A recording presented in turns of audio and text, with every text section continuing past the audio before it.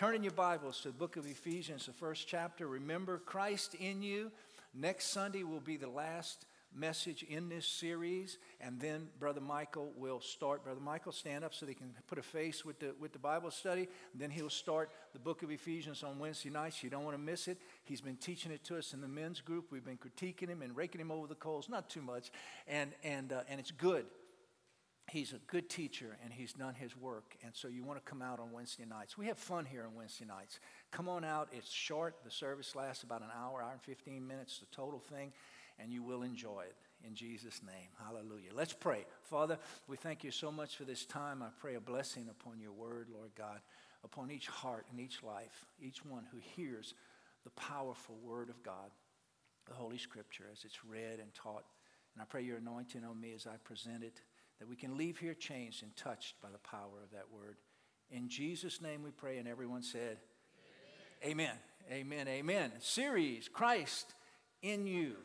In this series, we've seen that believers in Christ have Christ in them. Non-believers in Christ do not have Christ in them. And there are certain blessings that we've gone over for the last few weeks that belong to believers and believers only. Non-believers don't have all these blessings. It's just a fact that as a believer, when Christ is in you, that you enjoy certain things that non-believers don't enjoy.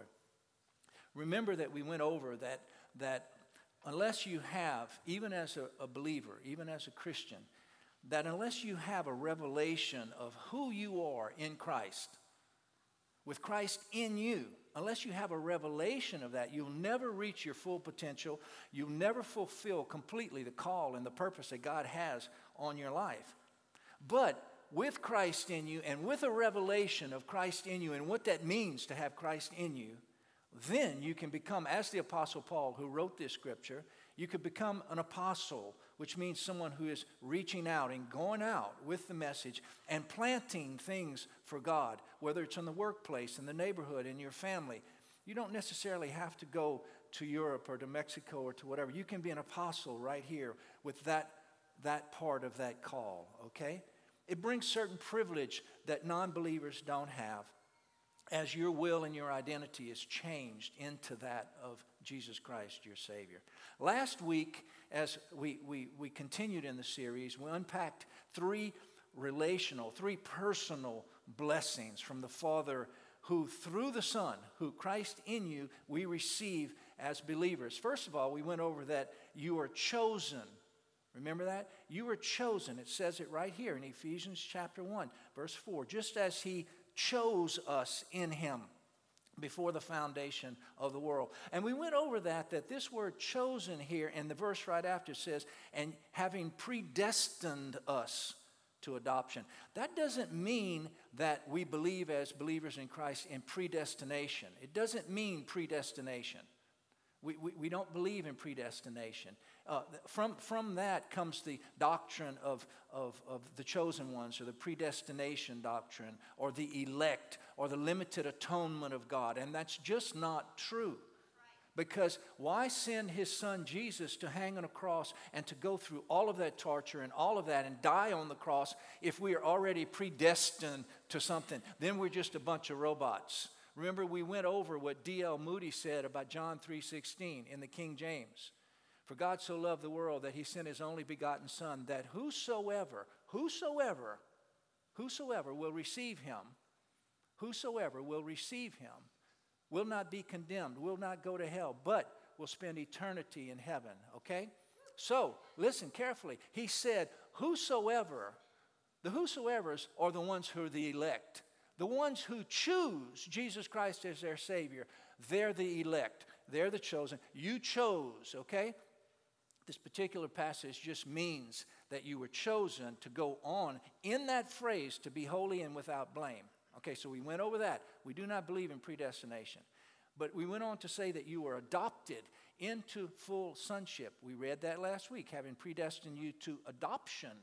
When you choose, you're adopted into sonship or daughtership with God, with all those rights and all of those privileges. And then lastly, we went over that you are accepted, that you are received, you are accepted just as Jesus is accepted by the Father. And we went over, remember, Jesus saying, Father, receive or accept Marshall just as you receive me. Father, receive Daniel just as you receive me. And so you walk in that when Christ is in you. Now today, what all of those shout, and we went over it last week, they shout to the entire world, I am wanted and I'm loved, okay? Through Christ Jesus on that cross, we have all of those things. Now today, what I want to go over is probably the biggest and most important blessing that you have in Christ. When Christ is in you, this is probably the biggest thing. I don't know why Paul put it here. If when I meet him one day, I'm going to say, why didn't you put that at the end of this passage? And it would have been easier for me to preach, because really I wish I had ended on this next week. But this is the biggest thing. This is the basis of all Christian theology. It is the basis of all Christian doctrine. It is the reason that Jesus went to the cross. It shuts the door to hell, and it swings wide. It busts loose the door to heaven to all of us. For those who believe in Him and call on His name, they have the right to be called sons and daughters of God. This is called redemption. Redemption. This is a one-point message today. Redemption. We have redemption in Christ Jesus, and it has a result. The redemption causes something. It brings something with it. It has luggage with it. Let's look a little bit closer as we read. We're going to read just very simply 2 verses. We went over the other part in 2 weeks. Now, verse 7. Listen carefully. In Him, your Bible should have a capital H on Him. Yes, you're looking up at the screens. In Him, we have redemption through His blood. The forgiveness of sins according to the riches of His grace, which He made to abound toward us in all wisdom and prudence. In Him, Christ in you, you have redemption. Now, I know a lot of people who have been Christians for a long, long time and do not have a handle on the whole idea of redemption. They don't have a revelation of what that means and the power that brings. They don't understand how that applies to you in your life, and how it can get you to a place you want to go and take you out of things, and it's the whole ball of wax, church. Redemption is what it's all about. What does this mean? If I would go up to someone today and say, what does redemption mean to you? It would be a whole a smorgasbord of different answers. Well, let me start by sharing with you so I can kind of educate y'all.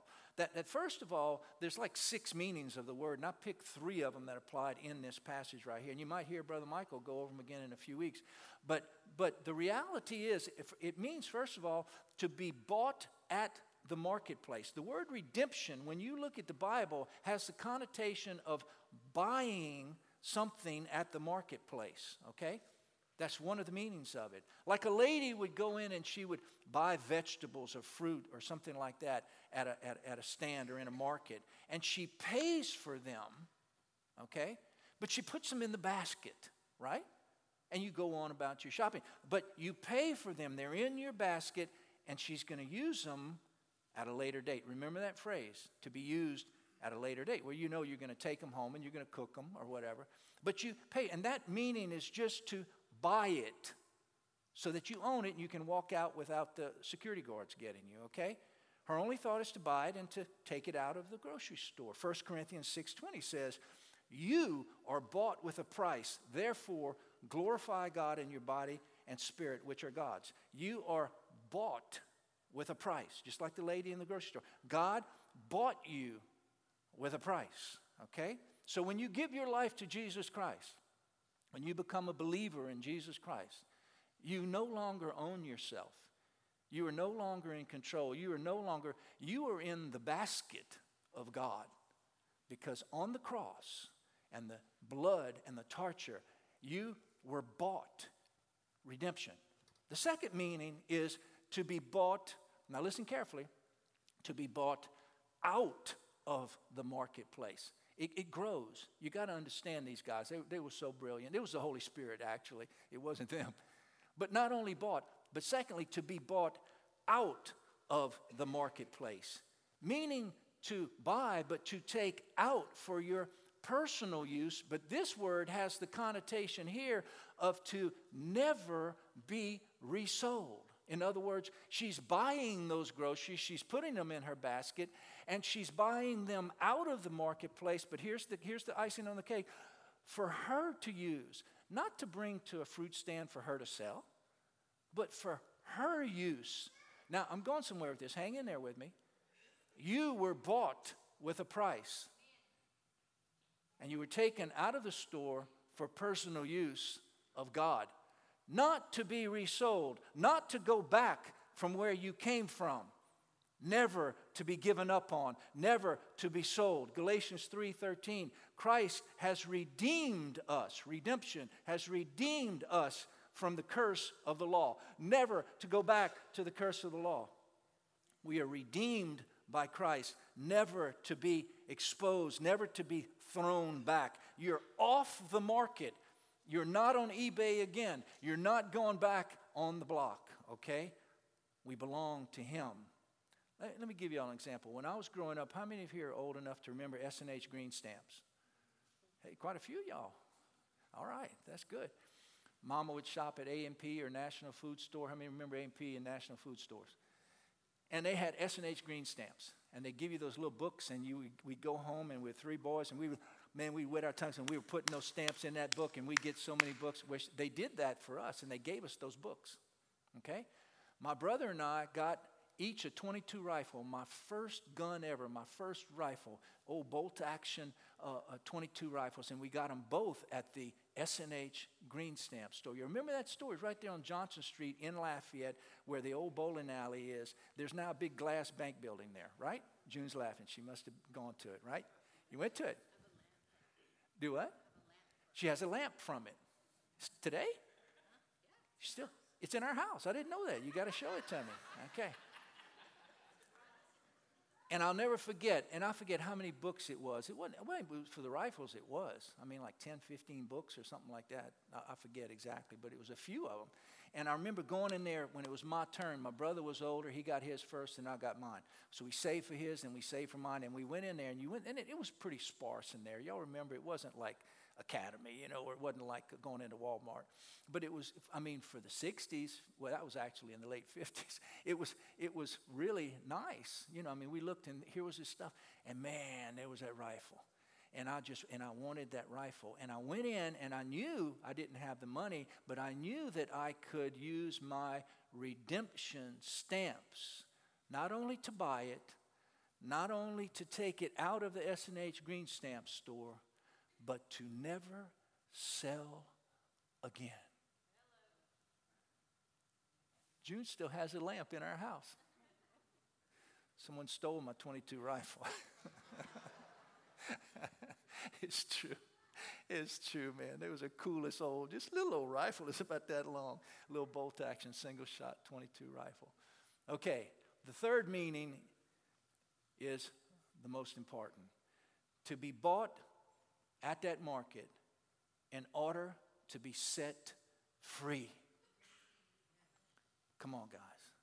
To liberate by paying a ransom in order to set someone free. Luke 21:28. And when these things come to pass, then look up and lift up your head, for your redemption. Now that word there translates to your freedom. Look up, for your freedom draws near. Come on. Look up, because your freedom draws near. You do not have to live in sin's grip. You do not have to be a slave to sin. You do not have to be in bondage to sin. Look up, for your freedom draws nigh, draws near. And His name is Jesus Christ. And He hung on that cross so you could be free. And all you need, church, is a revelation of who you are when Christ is in you. It's not rocket science. In these days in the Old Testament, I've shared with you a number of times what they would do what they would do, and when I think about this, it breaks my heart. How many of y'all saw the movie 12 Years a Slave? Did you see that movie? There's about 4, 5, or 6 of us. I saw it. I don't even remember what it was rated.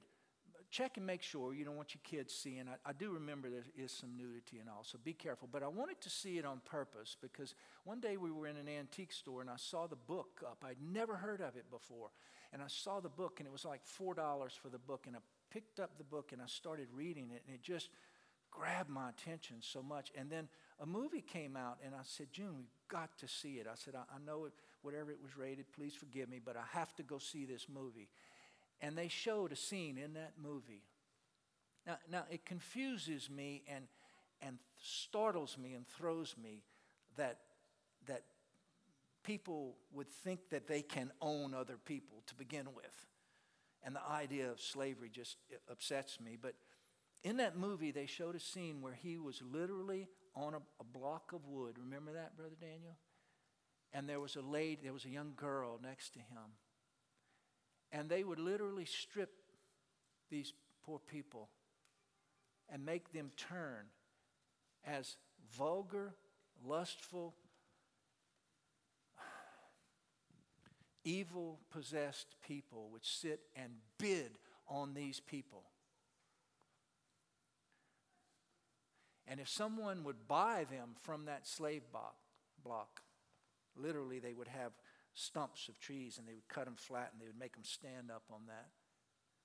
That's where the word redemption comes from. And we have all been freed and bought and freed from that block. Listen to what John MacArthur says. He's a pastor in California. He says, every human being born since the fall has come into the world enslaved to sin, under total bondage to a nature that is corrupt, evil, and separated from its creator. No person is spiritually free. No human being is free of sin or free of its consequence. The ultimate consequence or penalty of which is death. Of course, that's Romans 3:23. Jesus said, truly, truly, I say to you, everyone who commits sin is a slave to sin.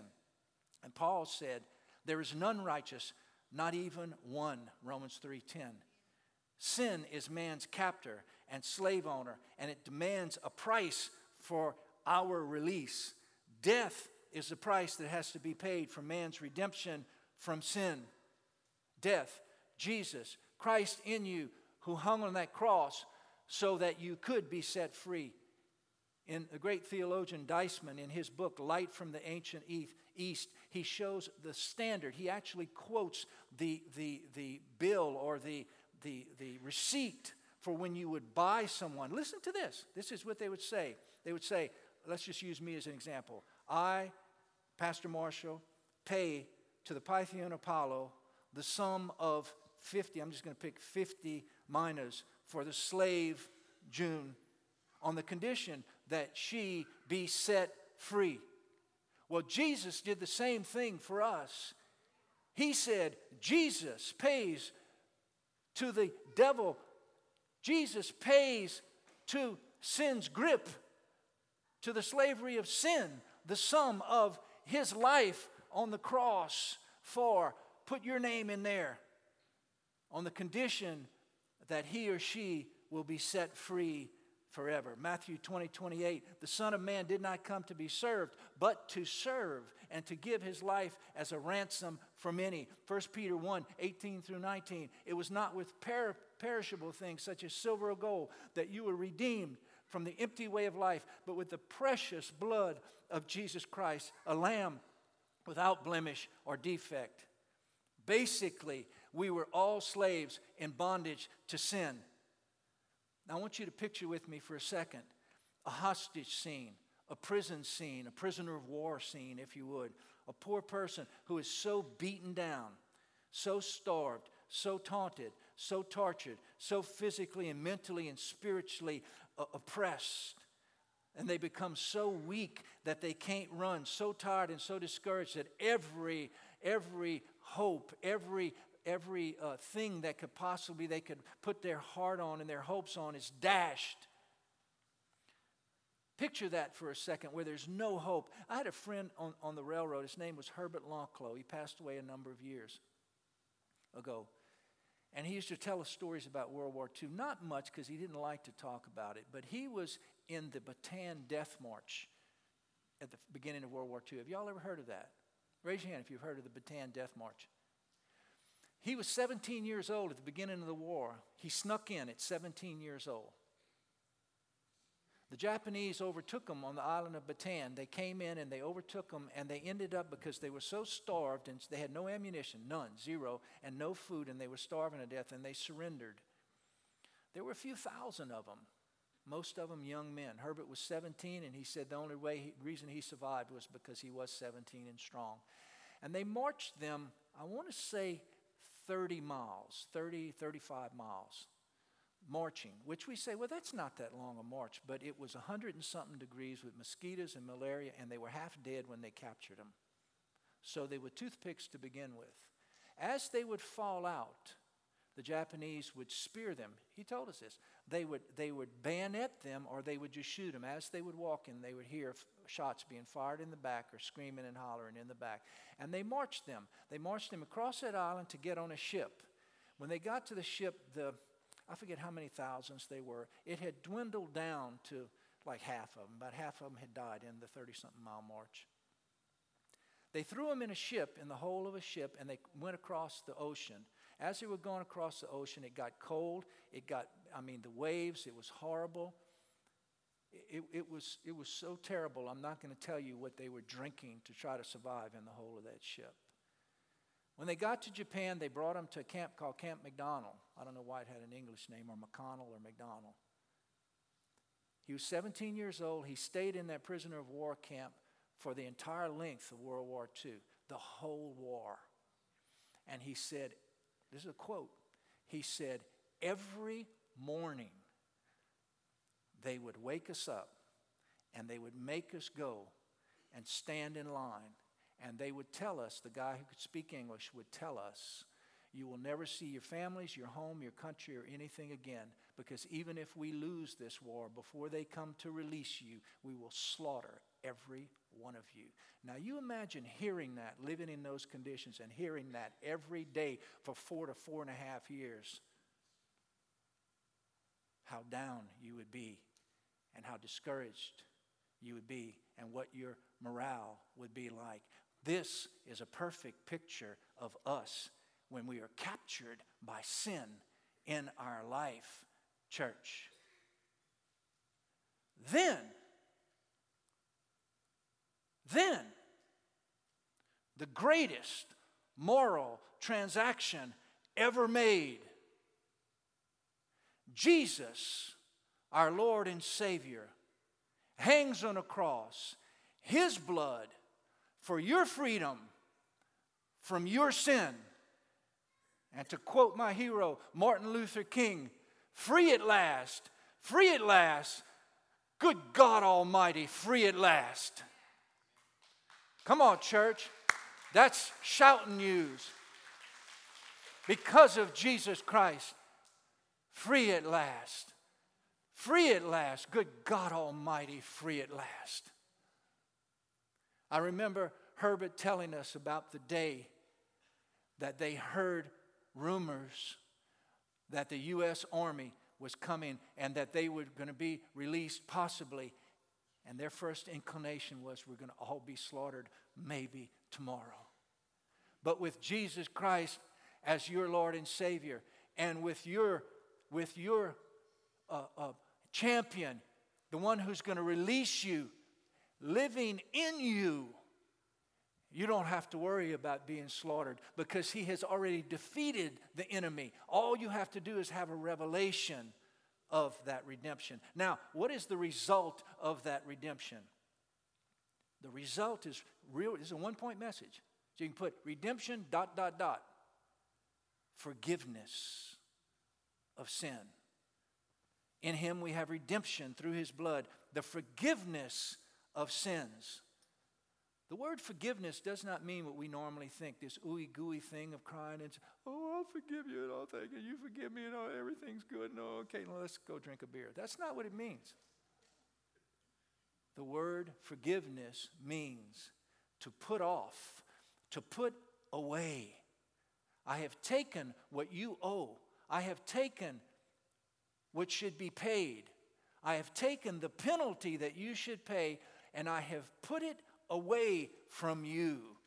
I have taken it, opened a drawer, and put it in the drawer. I shared this story with y'all before. One time, it was cold in the winter. I was on a locomotive in Lake Charles backing out of the siding, and there was a freight train coming down the main line. I had my big hood over because it was so cold way up there with the wind blowing, and I didn't look back. And when I didn't look back, and I thought I had looked at the lineup of trains, and there was no trains coming, and I backed up right into a moving freight train. Today, they'd probably put you in prison for that. And I mean, and that thing was moving, just coming. It wasn't coming fast. It was just barely going over Shattuck Street. And I backed into it, and it started climbing the sides. Those walkways you see on locomotives, it started climbing. And the wheels on the opposite side, I was on this side, were about that high off the ground. I was about to flip over. It would probably kill me. Of course, they shot it, put it in emergency, and we all stopped. And there was my locomotive this high, and there's the freight train, the engines on the freight train right next to me. And I said, well, I'm unemployed. And Pappy Landry, who was a road foreman of engines, came in. I mean, it was a big deal. And it was just the dumbest thing I think I'd ever done on the railroad. And because I was cold. And he came in and he asked me what happened. Of course, the best policy is honesty. And he asked me what happened. And I said, I'm wrong. I said, I should have been looking back. I wasn't looking back. And I said, that's all there is to it. The guys in the roundhouse came out and they said, look, we're going to try to put this back with no damage, no nothing. We'll hold it up so it doesn't just hit too hard on the rail and break some rail and all that stuff or crack a wheel. And they did that for me. And I told him, I said, Pappy, I said, I'm wrong. Whatever I get, I get. I said, just ask them to not fire me for too long if possible. And he said, okay. I said, by the way, there's no need to have an investigation. They were expensive, and it was a big pain to have them and all that stuff with the union and all that. I said, don't even bother that. I said, it's waste my time, y'all's money. Don't want it. Okay. And there was a time limit at the railroad for him to charge you. That time limit ran out. It was like 30 or 60 days later, and I saw him in Lake Charles. I said, Pappy, I said, when am I getting my papers? I thought I was going to hit the street. He says, well, you know, Marshall, he says, you've always told me the truth. He said, we didn't have to have an investigation. We didn't have to do any of that. Now listen, he said, I have a drawer on the side of my desk. He said, I put charge letters like that in there. Forgiven. Could have cost me months of work. I'd have eventually gotten back with the union, but I mean, it was months of work probably. It was put in that drawer. Okay, church, I told you that so you could understand. Imagine a piece of paper with your name on it, and it's a charge letter for you, not from the railroad, but there's a charge letter right here with all of your horrible, ugly sins. And don't think yours aren't that horrible, because if you told a lie, you're just as bad as the guy who's robbed a bank. Okay, and there's the charge letter right there. And all of a sudden, Jesus takes it like Pappy Landry did, and he puts it in that special drawer for those who have Christ in them. That's what forgiveness means. How many of you know what Yom Kippur is? Yom Kippur, the Day of Atonement in the Jewish nation. They still have it today. In Old Testament days, what they would do is get 2 goats. They would take one goat and they would slaughter that goat, and they would take that goat to the altar and pour the blood of that goat at the altar for the atonement of sin, for the forgiveness of sin. They would take the other goat, and the high priest would take that goat, and he would lay his hands and he would say his prayer. And that prayer was a prayer of what? It was a prayer of atonement. It was a prayer of propitiation, which means the atoning sacrifice. And that spotless lamb, he would put his hands on, and then they would take, and he would put the sin of all the people on that goat. The other one had been slaughtered for the blood, because Hebrews 9 says, without the shedding of blood, there is no remission of sin. And then he would take the other one, put the sins on the head of that goat, and they would take it so far out into the desert or in the wilderness that there's no way he could come back, but he had taken that sin of the people out into the desert. That is a perfect picture of forgiveness. Psalm 103, we always say it all the time. And he who heals all our diseases. But look what it says in verse 12. As far as the east is from the west. You know how far that is? That's forever. As far as the east is from the west, so has he removed our transgressions from us. When you believe in Jesus Christ, a great exchange, the greatest exchange has ever happened in the history of mankind, takes place. Jesus Christ, on his account, takes, that's called imputed, to put on his account. He takes on his account, our sins on the cross and gives to us. He imputes to us, puts on our account his righteousness when he is in us at salvation. Have you ever had someone forgive you of a sin in your life? Have you ever asked someone for forgiveness? Raise your hand if you have. Yeah, every one of us should, especially all of us who are married. Have you ever been forgiven? Truly forgiven? What does that make you feel like? Oh, the weight's come off of your shoulder. Have you ever asked someone to forgive you, or have someone asked you to forgive them and that wasn't there? What did that make you feel like? Didn't it make you feel awful?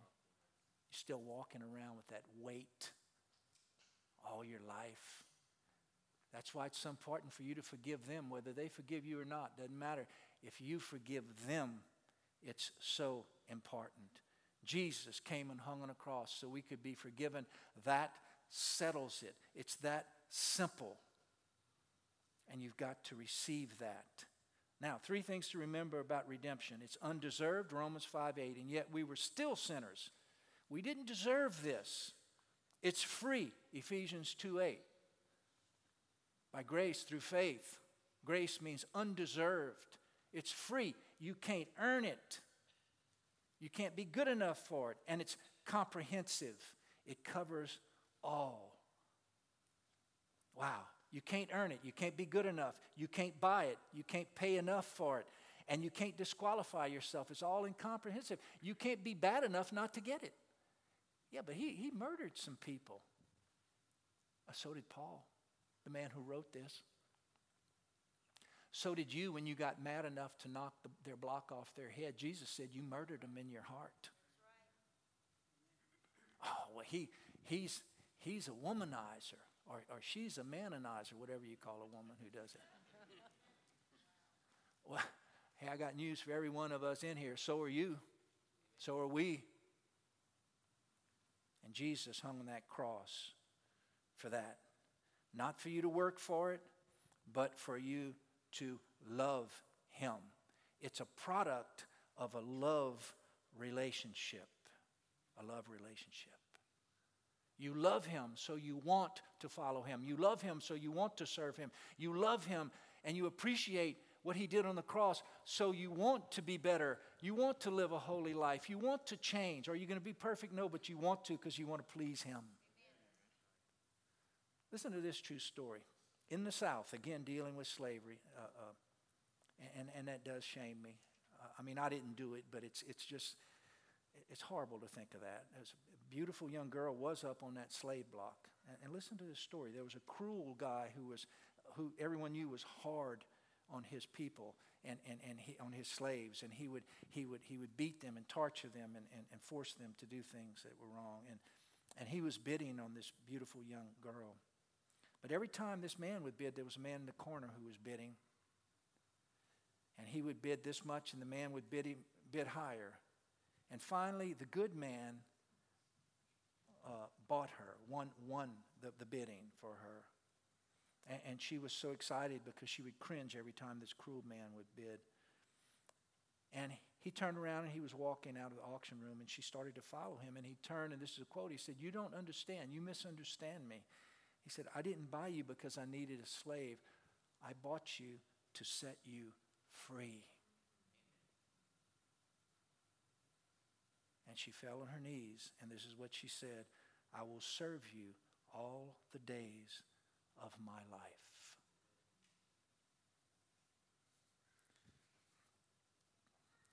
How many of you are familiar with the story of Hosea in the Bible? I'm going to end in this story. God tells Hosea, this isn't a hearsay. Go in your Bible. It really happened. It's in there. There was a man named Hosea, Hosea. And God said, I want you to go marry this girl. And he said, oh, God, she's absolutely gorgeous. Oh, she's a knockout. You want me to go marry her? Yeah, I want you to go marry her. And she's got a prosperous business. The only problem is that the business is prostitution. He said, I want you to go marry Gomer. That was her name. A beautiful young lady, but she's a prostitute. He said, oh, Lord, God, come on. You want me to go marry a prostitute? Yeah, I want you to go marry her. And Hosea, she's going to go out on you. She's going to continue her business. But I want you to love her. Sure enough, he goes, he obeys God because he's a man of God, and he marries her. She goes out on him and even gets her particular little boyfriend, if you would. That's all how I'm going to put it. And she ends up leaving Hosea and goes and lives with this young guy, this young cat who's all spiffy.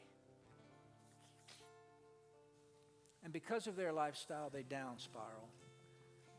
And they lose everything and they're about to starve to death. And God says, Hosea, I want you to go to their house and knock on the door. Go knock on the door of my wife who's a prostitute who's living with another guy. He says, yeah, I want you to go and I want you to bring them some food and some money. He said, come on, God. He said, Hosea, you just obey me. And so Hosea goes and knocks on their door and gives them food and gives them money. Can you imagine their face when Hosea knocks on the door and comes to bring, come on, guys. Talking about redemption now. Well, they went through that real quick. And they kept spiraling down. In those days, you ended up, if you were too much in debt, they would sell you on the slave block because of your debt. And she ends up on the slave block, about to be sold. And God says, Hosea, go buy her back. He says, come on, God, all my friends, the whole town's in there. They're going to be seeing me. And Hosea says, finally, okay, Lord, I'll do it. And he goes to the auction to buy back his wife, the prostitute, who was with another young man. And he bids on his wife.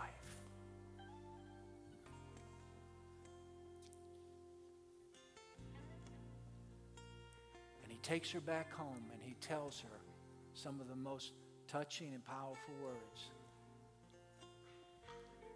He said, and you will be not as a harlot from now on, and I will remain with you. Now, church, God tells that story because he says in that chapter, in that book of Hosea, he says, Israel is Gomer, the prostitute. And I have provided a way through Hosea, through the redemption of my son, Jesus Christ, for you to come back. Now listen, y'all don't get mad at me. Get the car keys real quick. But I'm going to look at y'all. We're Gomer. And God sent Jesus Christ in you